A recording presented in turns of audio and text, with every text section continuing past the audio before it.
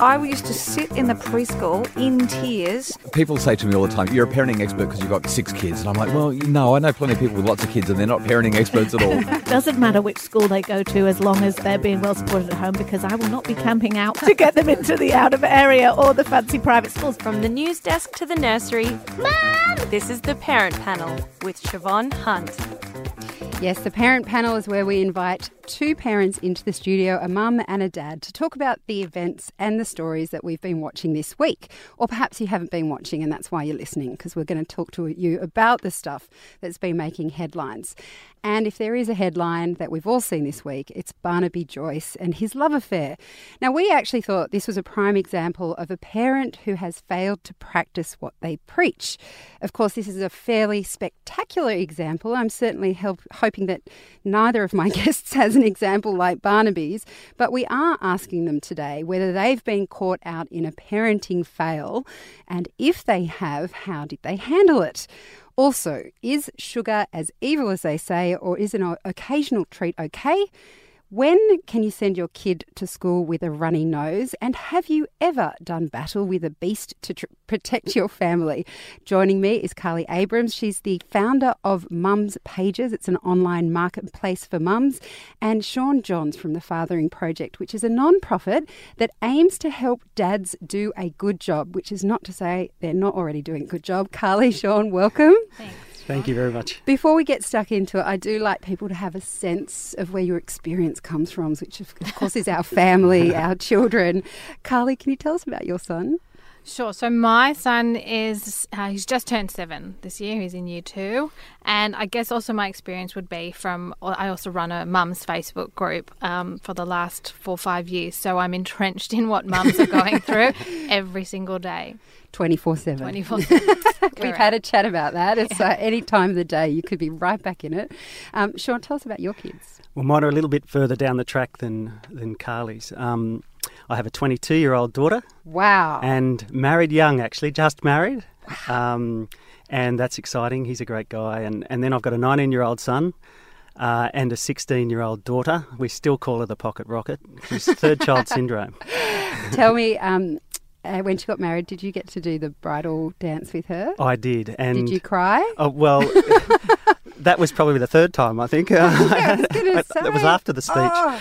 Yeah, struggle. My dad once said to me when my sister was getting married and I was pregnant and she had a little girl at that point, and my dad looked at me holding my niece and he said, Siobhan, blink and this will be you. And I was like, Dad, I'm hormonal enough as it is. And weddings. Anyway, thank you. You're going to have to throw yourself back to when they're little. I'm sure it feels like only a moment ago. Absolutely. All right, let's get on with it. First up, we are still talking about Barnaby Joyce.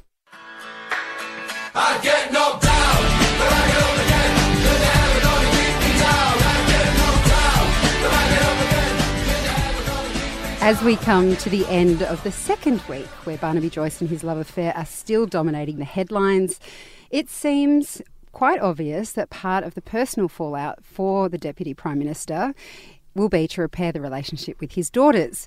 It is one of the most extreme and public examples of not practicing what you preach.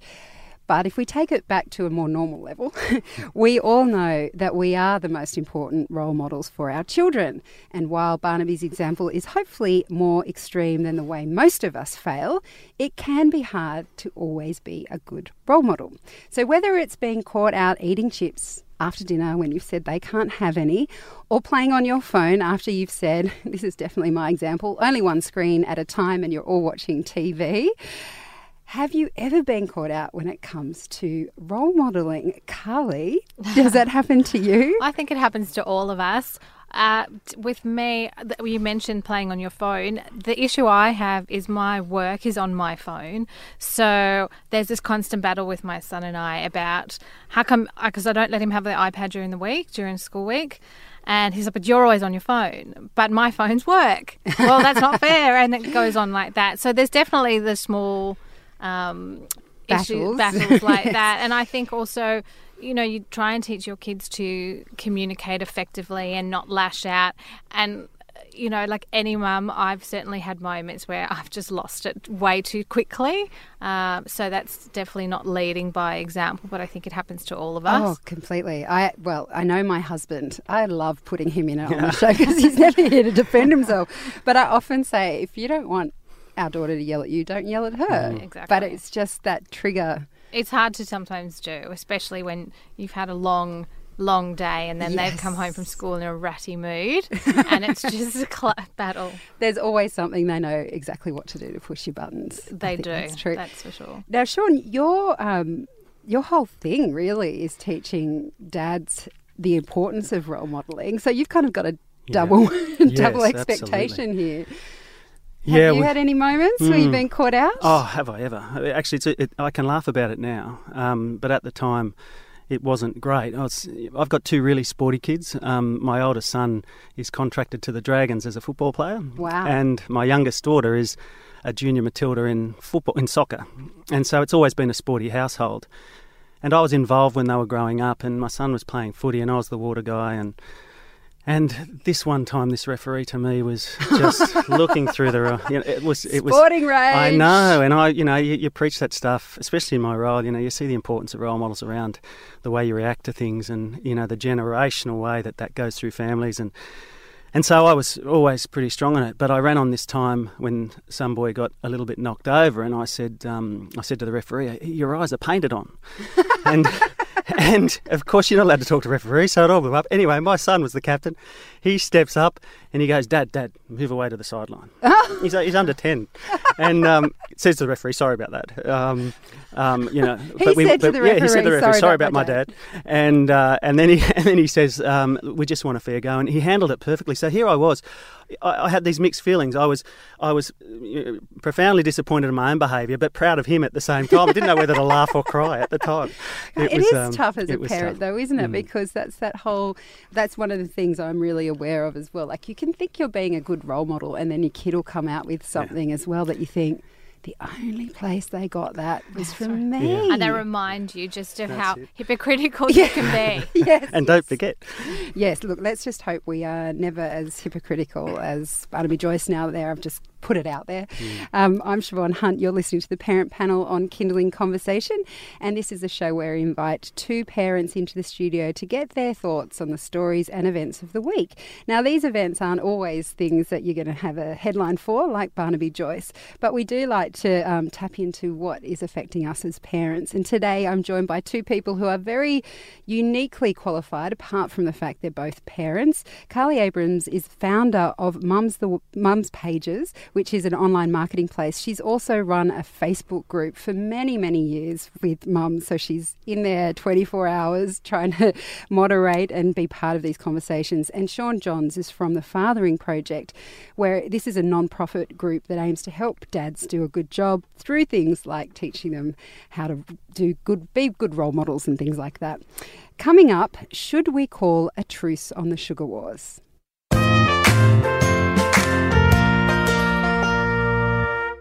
You're listening to Kindly Conversation. Just a spoonful of sugar helps the medicine go down in a most delightful way. By now we know that Mary Poppins possibly didn't have the right approach to getting kids to have their medicine. But this week, after all the discussions of the evils of sugar, which I have read plenty about, I decided that I'd had enough. So my thoughts were, and I wrote an article about this for our website, is that we need to reintroduce the word moderation to parenting. So it's not just sugar. I think on every level, parenting can be a very intense experience these days because we have so much information and we just want to do the right thing by our kids, and it just gets really stressful. So before I come to our guest today, I just wanted to share some of your comments on Facebook after we posted this story. Leah says, I overheard a little boy at our local health food shop asking his mum for a coconut water. Mum replies, no, you had a date today. That's enough sugar for one day. I actually wanted to give that kid a donut. Lucia says, I think sugar is like many of the food villains before it. These kinds of fears are trumped up by media sensationalism. The witch hunt is petering out. Now, Carly, we know there is evidence that sugar is very bad for us. Poison. Yeah, poison. There is that. And I know that you've just quit sugar. Have you brought this in family-wide? So is it for your son as well? And what are your thoughts on this? No, it's not for my son, because I think that word moderation that you use is really important. And I know how bad sugar is. I've done a lot of research and reading behind it because I had a health issue last year, so I had to quit sugar. And even though I know the damage it does and the biochemistry gets altered in your body and all sorts of things, he's a child and we all get through our childhood having sugar. Yes, maybe we could be causing our bodies damage, all sorts of things, but a little bit is really important. And I think you find in the playgrounds and tuck shops of schools, you have those mums that have gone zero sugar for children, and those are the kids that come up when I'm on tuck shop duty and their mums are not around and they go crazy on sugar. And we've had parties for my son when he was younger where I did have a candy bar, and my son, who's allowed sugar in moderation, was zero interested. And it's the children that are deprived generally, not all children, but generally they're the ones that are going mental on the sugar. Yeah. So I think, moderation is important. I know my mum, even a long time ago when I was little, she was quite strict with the sugar, and I had a friend whose mum always had a bowl of chocolates out at her house, and I always wanted to eat those chocolates. I think the moderation is really important. Look, I got lucky. My son's not big on sugar. He actually prefers salty and cucumbers, of all things, to eat. He will choose a cucumber over a chocolate by choice, but I certainly have things in the house and he's welcome to them because he doesn't have that crazy drive to eat it. I have to say, though, I'm not going to judge parents because I don't know what I would do necessarily if he was one of those kids that was always going for the junk. You would have to probably implement some kind of rules around it. But I think depriving them completely, like no coconut water because you've had a date, it's like really, well, that's I would have just been not. celebrating. It's just not fair for a kid. I think it is bad. There's no question sugar is bad, but at some point it's in our lives. The government hasn't ruled it out. It's not illegal like tobacco and alcohol. It is there. Our kids are faced with it constantly. So we as parents have to help them. And I don't think helping them is going, you can't have any ever. Sean, I think Carly's got a really good point there, and I'm interested because your kids are older.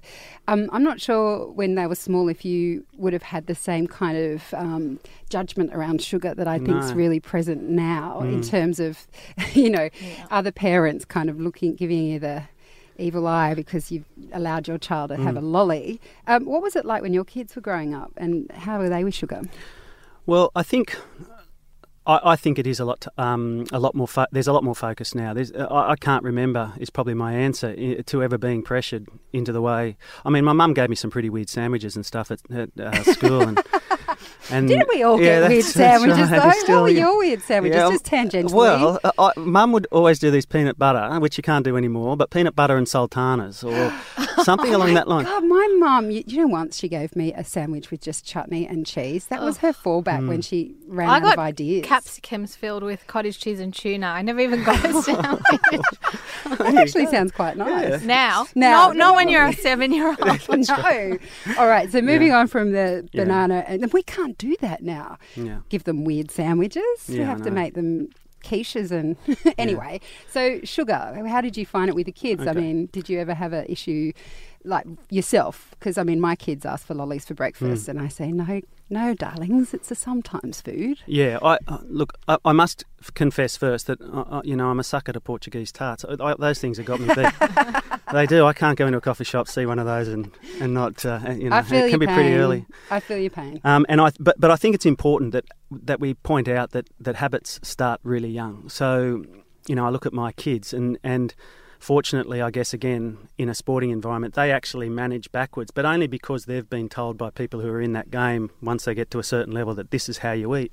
Before that, you just tried to, cook meals and I still really struggle now. Like I'll do some of the shopping for our kids even today and they're still, the two of them are still at home. So I really struggle, and I'm sure other dads do too, when I walk through, say, the supermarket and I'll get some muesli bars. Are they good muesli bars? Bad muesli bars. And then there's this constant fight between the fresh stuff And, you need to almost auction an arm to get the celery sticks that are cut up for yourself. And it's this cost, and I reckon families would struggle with it. I really do. And fathers are walking around the shop, getting the yogurt, getting the packet of chips, and you look at the lunchbox, put that into the whole realm of family now when time is poor, then you're just trying to get that lunchbox filled quickly.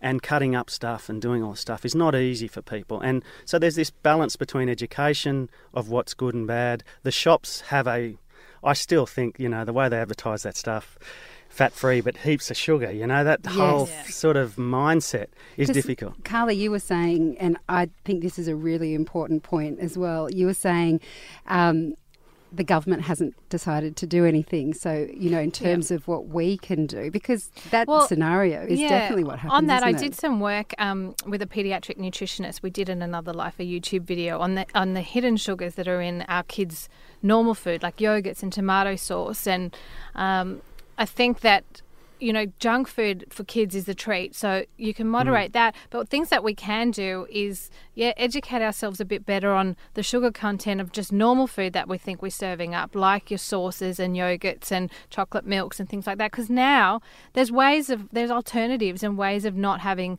so much sugar in the normal food that then they can have a Freddo or an ice cream and things like that. So there is a lot of pressure on parents. Be aware of this. Don't give them that. But we have to now. We're smarter now than we were, no offence, but when Sean's kids were younger, we're more educated now. So it is hard. One of the things that I was thinking when Sean was talking about the grocery shopping, my husband does the lunch boxes because he leaves early. I'm like, that's your responsibility. Plus, I hate doing them.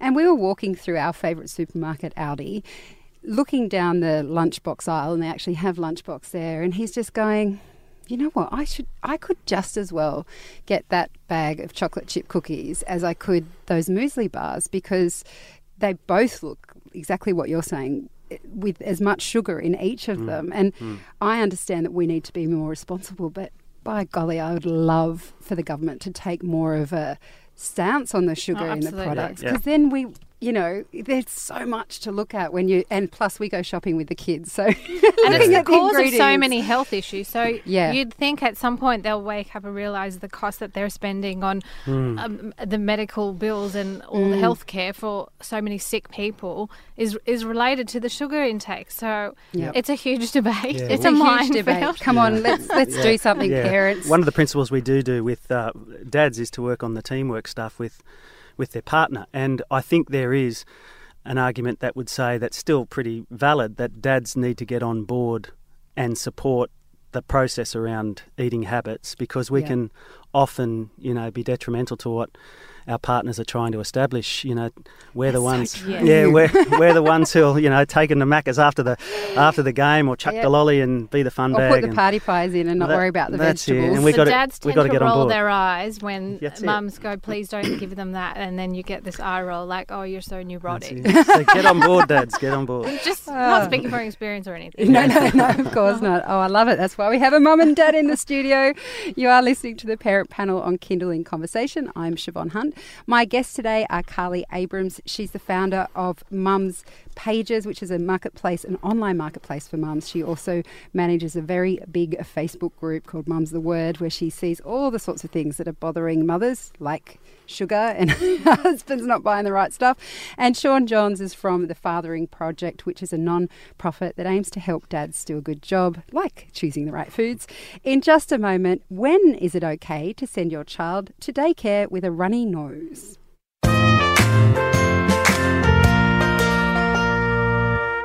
Hard to bear, you give me fever when you kiss me, fever when you hold me tight, fever in the morning. We're heading into the colder months. Well, probably doesn't feel like it, but we are. And kids are settling in at daycare, and those dreaded lurgies are starting to rear their heads. We've all dropped kids off to daycare and seen that child, the one with the runny nose who looks really contagious. So what happens when it's your own child spluttering and you have to be at work? How do you manage the juggle between work and looking after an ill child? Wendy on Facebook says, and I have a feeling Wendy might work in daycare because it sounds quite like what they would experience. Daycare is not the place for sick children. They are not set up to look after them. Government regulations mean a worker cannot be alone with a child, so putting them to bed is difficult, and sometimes the other children don't get to go out and play. A sick child is miserable and only wants their mum. Now, I think the struggle with this, and this is what I was trying to write about this week, is that we all know what we need to do, but then sometimes you don't have many choices. Carly, you're a single mum, and I imagine in your time you haven't always been able to choose what to do. I mean, you would have had to make a choice Yes. if your son was sick, but I can't imagine it was an easy choice. Have you ever struggled with I think that? there's a difference also between a runny nose and a sick child, and I get it because I don't love bodily functions and seeing snotty-nosed children, but I do get it when mums do say, it's just a runny nose, it's a clear runny nose, and my child's not sick. So I think we need to differentiate that before judging what other mums do. But I didn't send him, personally, I never sent my child to daycare or anywhere sick. I would either you miss work or I would pay for someone who is equipped to look after him. But generally it was me, and I would sacrifice the income or whatever it was when they're only little for so short a time, as I now know, and Sean knows with older kids. It goes by so quickly that for those few years, I remember the first year at preschool when he was 3, it was awful. I think they're not at school more than they're at school because they're that sick. That 1 year is just a shocker, and for some mums it can go on 2 or 3. So I get the difficulty in it, but I didn't send him to school. He needed. When they're sick, they need mum, and as that lady on Facebook pointed out, the daycare's not equipped to deal with them generally. And it's not fair also to the other mums whose kids are not sick, because I hear this from mums all the time. My kid just got better, and then I sent him back to daycare, and now he's sick again within a day because there was another sick child at daycare. So that's not fair. So it's a battle between, how selfish are you really, and what are you prepared to sacrifice? Sean, I'm not sure what the situation was for you. You've got 3 kids. Obviously they're older now, but were you and your partner both working when they were younger? Or? Yeah, absolutely. And I think I would agree wholeheartedly that, sick kids at daycare is not the go. If that's the rules, they're the rules. They're there for a reason, and totally selfish to think that I can just put my child there. But I'd say 2 things, and I think it applies today, and it certainly applied to me. One is child first. If they're sick, they're sick. I remember saying to one of my kids, I can't remember which one, toughen up. We're going, and then this projectile vomit. Oh wow, you really were sick. And it was really when I think about it, it really was about the fact that I was just pushing to get what we needed done and get up, get on. And the second point I'd make is that I think it's important for dads to realise, even though they may be the full-time worker, that doesn't mean that their job is more important than the mum. She may be working part-time to get back to work and have a meeting that's been put on for ages that she's either herself seeing as really important, and maybe the rest of the money's, or the majority of the money's coming from the other role that the father's playing, but it doesn't mean it's any more important. So for me to just have that as a base of my decisions is not necessarily what I think is right. And I'd like my time again in some of those situations where I was driving, the discussion on I've got to go to work, when my wife would be hugely disappointed if she missed what she missed. And I also wonder as well, and this is a huge generalisation, but I tend to be the one who looks at one of our kids and says, they're not doing so well. And then my husband will say, they're not that sick. Come on, they're not that bad. And then I start to doubt whether my instinct was right. And sometimes I am too cautious. Sure. Sometimes he's right and they're fine. It's just that morning they feel a little bit queasy and then they're fine the rest of the day. But it becomes this struggle. And if I say I think they're sick, then all of a sudden it's like, oh, do I have to stay home then if I'm the one who really thinks they should be at home? And I almost wrote this article as a memo to self that, as you were saying, the most obvious thing about this situation is that they're your child and you love them and you don't want them to be at daycare if they're sick. So what feels like a really difficult choice is actually quite simple in the end. Yeah, and most of the times there's a solution, I think. It's not like it's impossible. So yeah, I would just say people. It takes a village to raise a child, and people need to reach out. And if there's mums who are on their own or can't afford to, then reach out and from the beginning reach out so that you've got a network when these situations arise. That somebody who your baby or child's really close with, familiar with.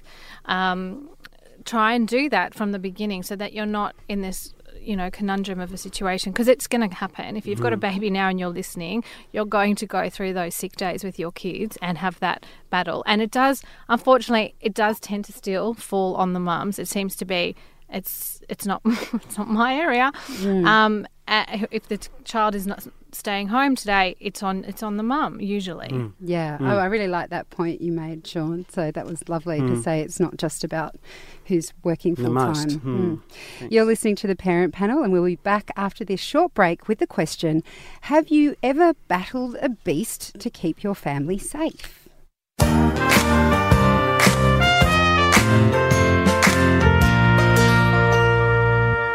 You're listening to Kinderly Conversation. I'm a brave little soldier. I must be bold and strong. A brave little soldier, and I must carry on. This is what I sing to myself when I see a huge cockroach running across the kitchen floor.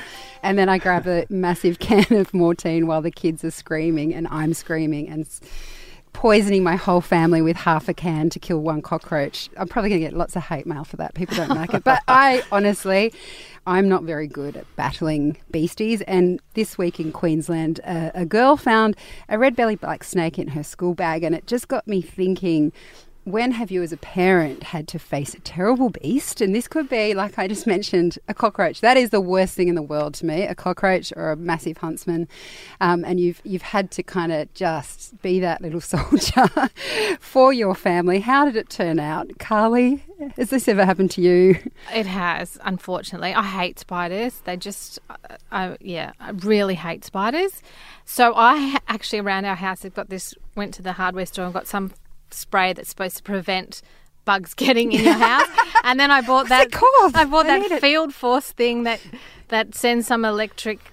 I don't know. Oh yeah, thing out, some pulse out to stop creepy crawlies and all things. I can't stand them in the house. Cockroaches are not that bad. I don't have a massive issue with them, but I don't get a lot of them, so I'm happy about that. But yes, we've had in previous houses spiders, and my son, all brave, and then he actually sees a real one and freaks. So I've had to get them out or kill them. It does happen. There's no one else around, so I know I have to do it, but my whole body just reacts like it will just not go towards it. It's horrible. And you try and set an example by not killing them, because we always tell our kids don't kill. The little ones stand on ants. You're like, don't kill ants, don't kill living things. And then you want to go and kill spiders. The only time I've killed one is that we did have a redback one. So my son was like a baby, and I was like, that's it. There's no ways I'm putting that in a jar and sending that on its way. And I did kill him. I always have this fantasy that someone is going to see my melodramatic response and come and save me. It's the only time I want to be saved by anyone else is when there is a cockroach or a spider. Sean, has this happened to you? Oh, wow. We had a snake when my kids were growing up, a pet snake. We had it since it was small, so it was really tame. It was yours. It was a pet. And they're a great pet because you don't have to feed them much every couple of weeks, and they hibernate, and if they're friendly, they're really quite cool pets. Anyway, one of the kids must have left the door ajar after feeding it, and it got out in the house. And so my wife's going, you're not coming to bed until we find this thing. And they like to hide. We were looking everywhere. And so my oldest daughter was about 14, and we were looking for this thing, and we hadn't come across it. But I then moved a stack of books, and it startled me because there it was right behind the books. But good old brave Dad jumped behind my daughter And she was old enough to notice what I'd done, and she goes, "Oh, wow, Dad, you've actually thrown me into harm's way." And I still get that today. You know, remember the snake, Dad? Your natural instinct was to actually dive behind me. Yeah, I'm scared that that's going to happen. Funny. Well, guys, thank you for ending on such hilarious stories, and it's been such a pleasure to have you with us today. Thank you. Thanks for having us. You've been listening to The Parent Panel, a Kindling Kids radio podcast. If you like what you heard, don't forget to leave a review and share it with your friends. The Parent Panel. New episodes every Friday. Hi, we're the Beanies. Get your child off screens and into their imagination as we explore how bubbles are made. What's in a sneeze? Achoo! And what's with the weather today? Professor Know-It-All knows. Hello, Beanies. Hello! The Beanies, a podcast just for kids. Subscribe now on iTunes or listen anytime on the Kindling app.